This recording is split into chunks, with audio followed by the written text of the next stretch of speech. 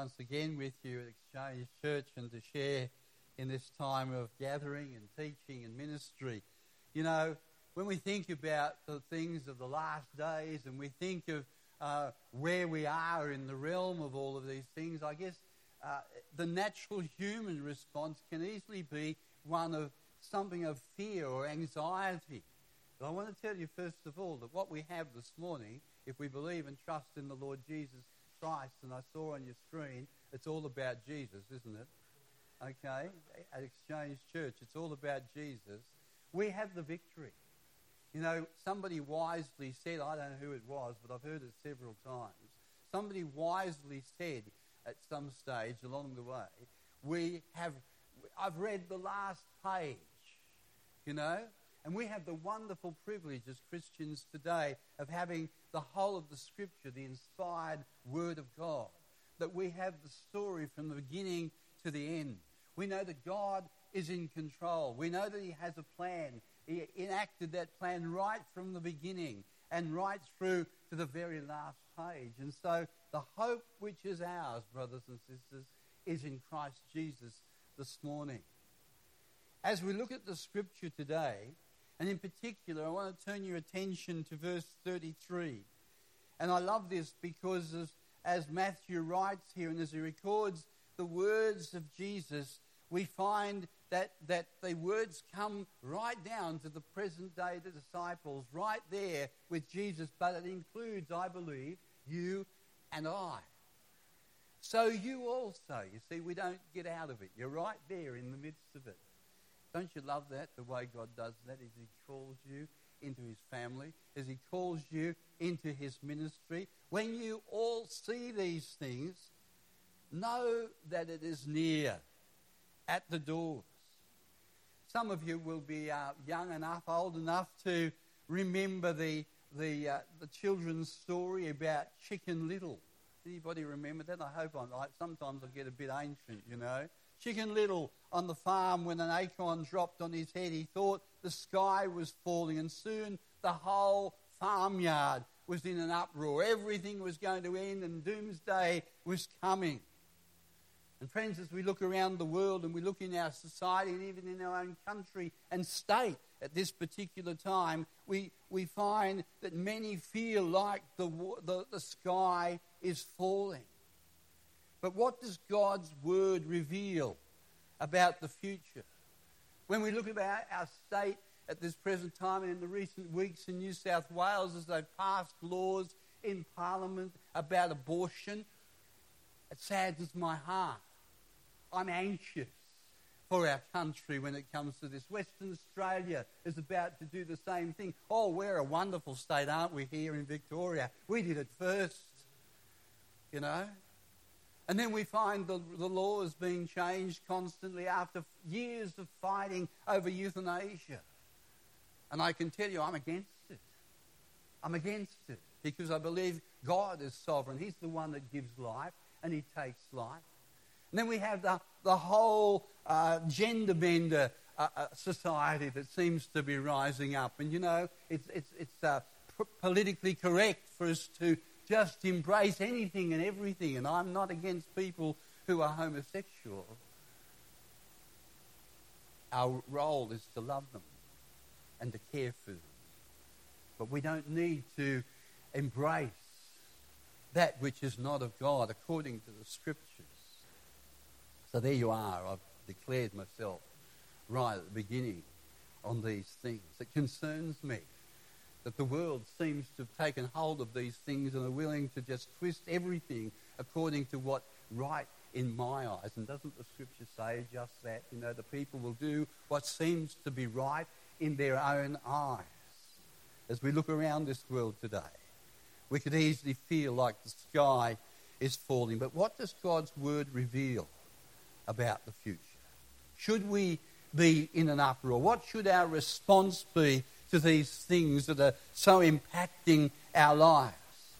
What character should our lives take if Jesus is coming soon? The Scripture reminds us to keep our eyes firmly fixed on Jesus. You know, it's so important, isn't it, that we might do just that? even if we fix our eyes on another Christian, a person next to us, in front of us, or behind us, we'll be let down at some stage. We'll feel like something's not quite right. It's important that we fix our eyes on Jesus. I want to suggest to you 4 attitudes or thoughts that we might have as we consider these things. Firstly, let's look at a sense of urgency. If we're living in end times, we need to have a sense that whatever we have to accomplish must be done with an urgency. If Jesus is coming soon, it should have a bearing on our lifestyle. There needs to be an urgency to your witness.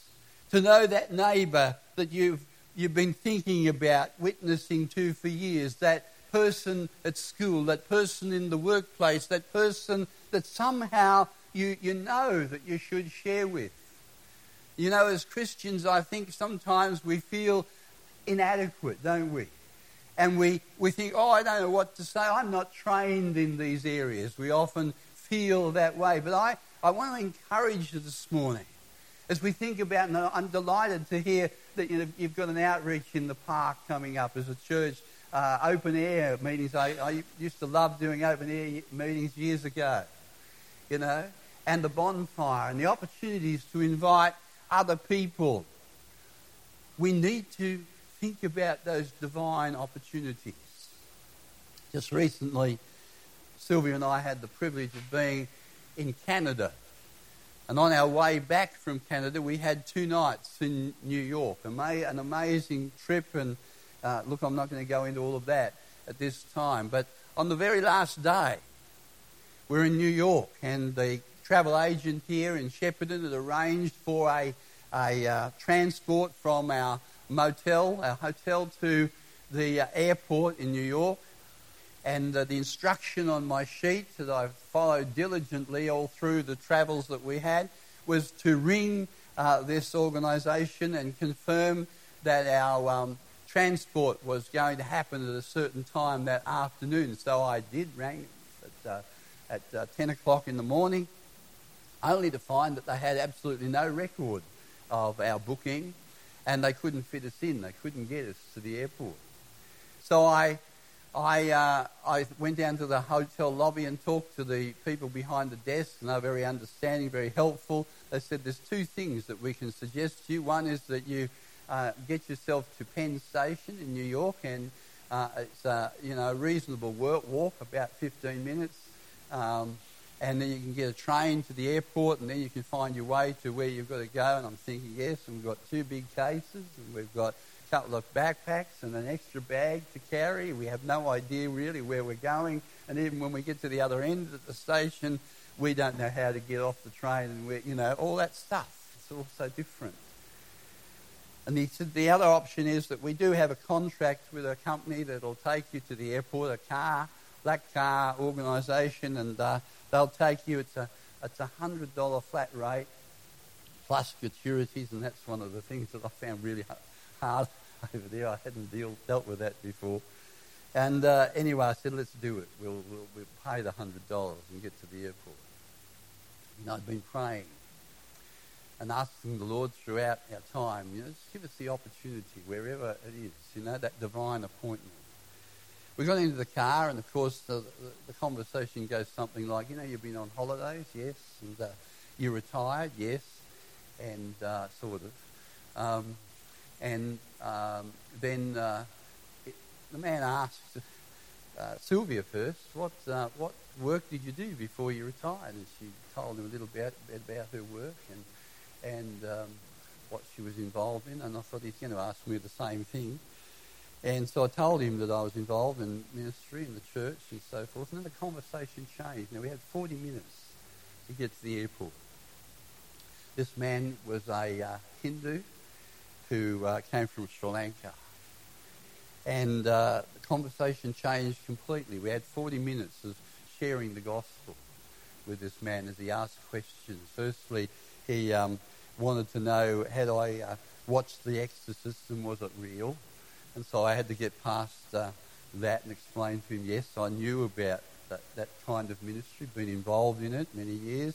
And yes, I believe that this was something that was really... And then we went on further to other questions. And he said, I'm really interested in becoming a Christian. He said, I know a couple of Christians, friends of mine back in Sri Lanka. They usually become Christians, he said, because they tell me that, when you become a Christian, God blesses you and you become rich. And that's why they become Christians. And I said, well, hey, that might be so, but it could also be the very opposite. It could be that you can lose everything because of your ministry and your witness with Christ. And he said, regardless, it's not the best reason to become a Christian. And then he asked me another question. And he said, do you or have you ever experienced the presence of God and the peace of God?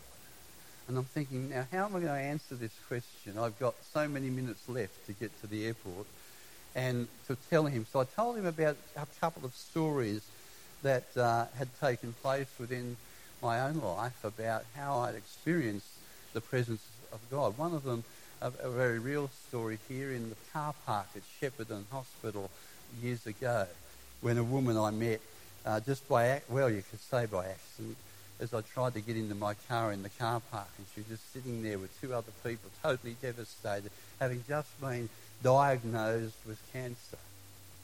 She didn't know who I was. I didn't know who she was. But in the conversation, I ended up praying with her, and it was one of those times where, the presence of God just fell. I tell you, that day in Shepparton many years ago, I had to go home after. I couldn't do anything afterwards. The presence of God was so real in that situation. I found later I had contact with her and with her family, and I ultimately conducted her funeral in Ngambie. And the story of what took place in the car park for that lady had gone all over Australia. I heard at that funeral. Now, coming back to this man, told him about this story, the presence of God and the peace of God. And we talked about these things. He says, I'm really interested in becoming a Christian. I said, thinking, now, how do I get this message across? I said, I want you to do two things. I said, I want you to find a Christian bookshop in New York. I haven't got a clue where one is, but hopefully you can find one. So get a hold of a DVD called Jesus, the Jesus video we used to call it. Get hold of that and buy a copy of the New Testament. Read the Gospel of Mark. So we're getting our bags out of the boot of the car and sharing an email address and pray. He said, "Will you pray for me?" And so we prayed for him. Will you pray for me, if you think of it? That divine appointment. That's why I want to share the story. Amazing. We didn't expect that that's what we'd be doing that day. It cost me $100 to order that car. I said to the travel agent when we came back and we talked about trying to get a refund on the other deal, I said, if I don't get the refund, it'll be the best $100 I've ever spent. If that man comes to Christ, and we're praying that he will. Divine appointments, brothers and sisters, it's about just sharing what's in your heart and what God brings to you in that divine moment. A generation ago in Great Britain, there was a bishop in the church who had a deep sense of longing for the Lord. And Bishop Steve would get up every morning. He'd go to his window and he'd raise the blind and look out. And this is what he'd say. Perhaps today, Lord, I will be busy, but I'll be ready. And then at night, Bishop Steed would go to the window again before retiring, and he would say, perhaps tonight, Lord, I'll be asleep, but I'll be ready. I will wake up when you come. Is that the way that we live today? This is the day. The Bible teacher F.B. Meyer asked D.L. Moody, the great preacher, what's the secret of your success? Moody said this. He said, for many years, I've never given an address without the consciousness that the Lord may come back before I have finished. Is that the way we live? Is that what we think as we move into each day and as we present ourselves before the Lord, asking that he might minister to us in our going out and our coming in, as the Scripture says. When we look at the Scripture, we find that the message of God and the plan of God is there from the beginning. And we can think in the Old Testament and the New Testament. We think of Noah, for instance, in Hebrews 11 and verse 7. By faith, the Scripture says, being divinely warned of things not yet seen. It had never rained. Moved with godly fear, prepared an ark for the saving of his household, by which he condemned the world and became heir of the righteousness which is according to the faith. So we find recorded in Hebrews, Noah had a sense of urgency because the rain was on its way. Then we might think of Jonah, again, an Old Testament character. When he finally got his heart straightened out, you remember Jonah, he wanted to go in the opposite direction, but God pulled him back and sent him to Nineveh. He had an 8-word sermon. Yet 40 days, and Nineveh shall be overthrown. There was a time limit, you see, in this instance for Jonah, and every passing day brought judgment closer. Jonah preached with urgency, and we know from the record of Scripture that Nineveh was saved. Can we rejoice in that today? The second attitude that we should pay attention to is a sense of sinfulness.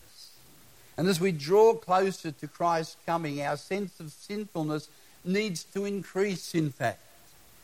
By that I mean we should sorrow over the sin in our own lives and seek to turn from it, you know. I'm not suggesting that we give credence to the things that God has already forgiven us for. Let's not give credence to the accuser of the brethren as Satan seeks to come and drag us back into those things that we have repented for. No, not that. But where we find ourselves having fallen short of the glory of God, that we might recognize that as sin and name it for what it is. Seek to turn from it. We should groan over sin in our society and warn against it, as I spoke earlier, of the things that seem to surround us in high places. It's not popular today. It's not politically correct today. Nor was it in the New Testament times. You know, I believe as the church, the Christian church today in Australia, the time when we can sit back and be comfortable and you know, just enjoy our fellowship and our fun and all the good things that we ought to do anyway, is over. You know, the time is that we might stand, and that we might stand firm, and that we might fix our eyes on the Lord Jesus Christ and live for Him, to be ready to speak for Him. We go further on in the Scriptures and we think of John the Baptist in Matthew 3. He went out proclaiming, do you remember? Repent, for the kingdom of God is at hand. The kingdom of heaven is at hand. He believed that God was about to do something very soon. Do you believe that? He believed that God was going to do something soon, that the coming of Christ was at hand. He urgently called people to repent, to take sin seriously and to deal with it. You know, those things in our lives that are so deep there, those areas of unforgiveness. We've got people that we've struggled with, people who have hurt us. Can we forgive them?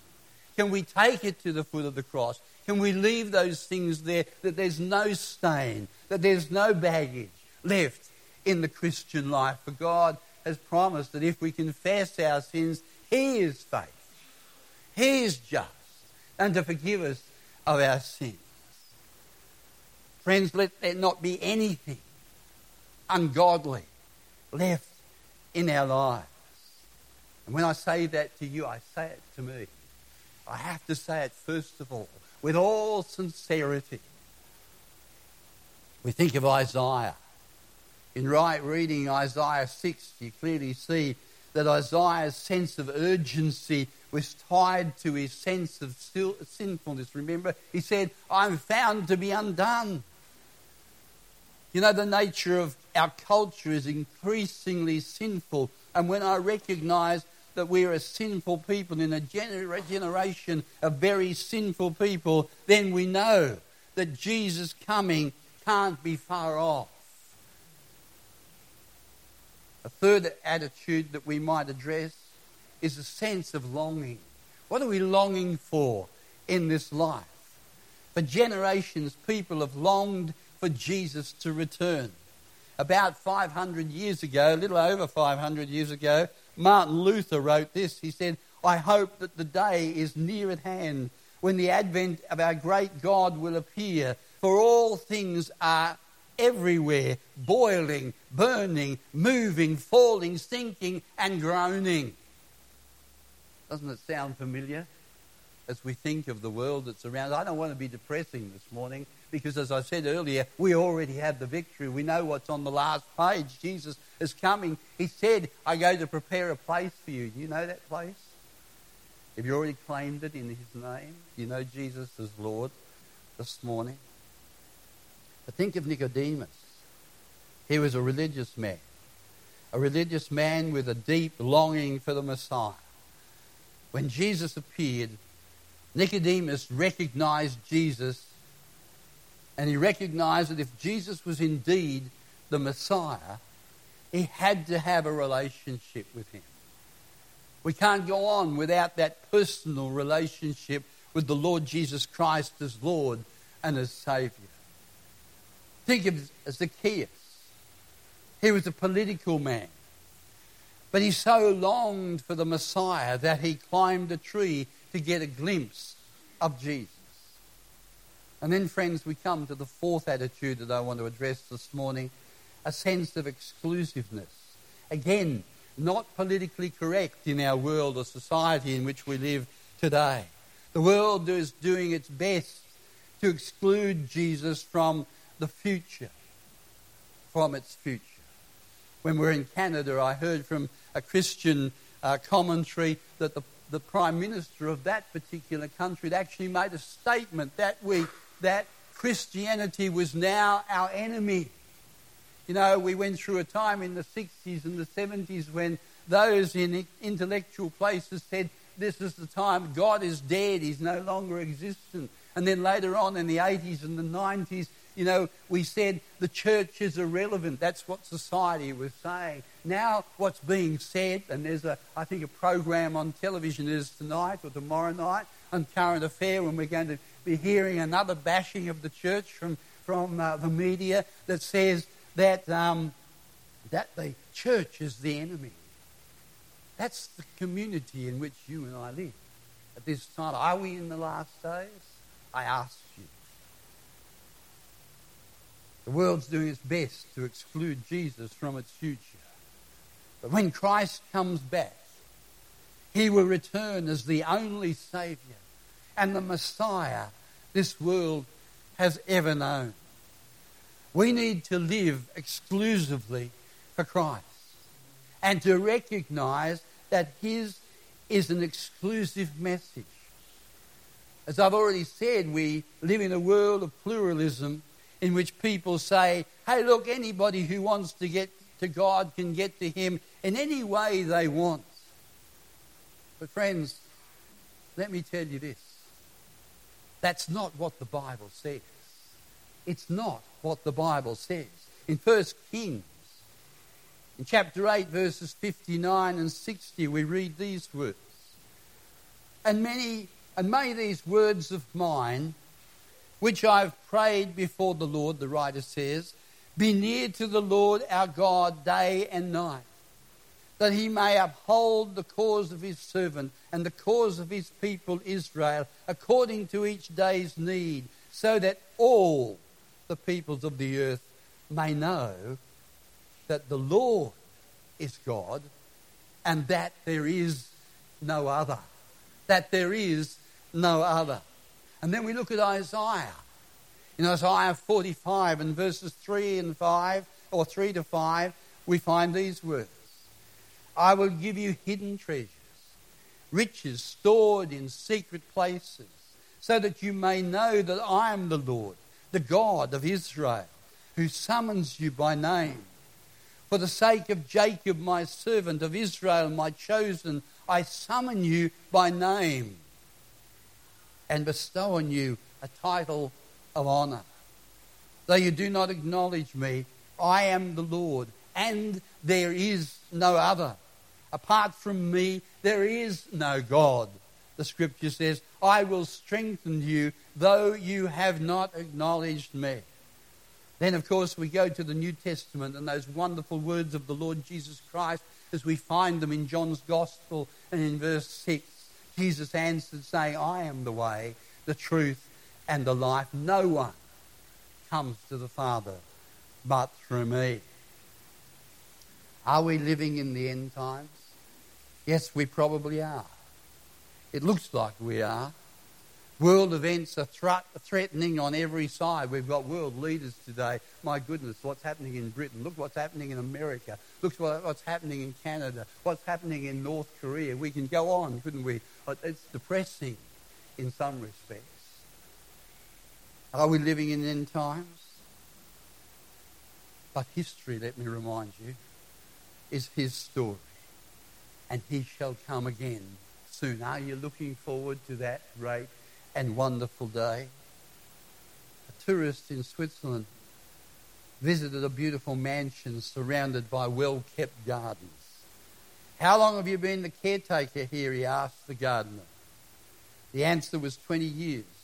How often does the owner of the property come here? The answer was only 4 times in the last 20 years. And to think, said the guest, you keep this property in superb condition just as though he might come tomorrow. The caretaker replied, he said, no, I look after these grounds as if I expected him to come today. Are we about looking after the ministry that God has given us, each one of us, as we trust and rely on him? Whatever gifts God has bestowed upon you, that we might use them as the body of Christ, that we might use them today for his glory. Billy Graham once wrote, many times when I go to bed at night, I think to myself that before I awaken, Christ may come. Is that the standard that we set in the lives that we live? I ask you this morning, I leave you with a question. Are you ready? Are you ready to meet him? Have you given your life to the Lord Jesus Christ, accepted him as your Lord and Saviour? Are you looking for that time when he'll come again? Because surely he's coming. Are we prepared for the Lord to come today? Are you ready? Are you ready? Are you ready? May God bless you.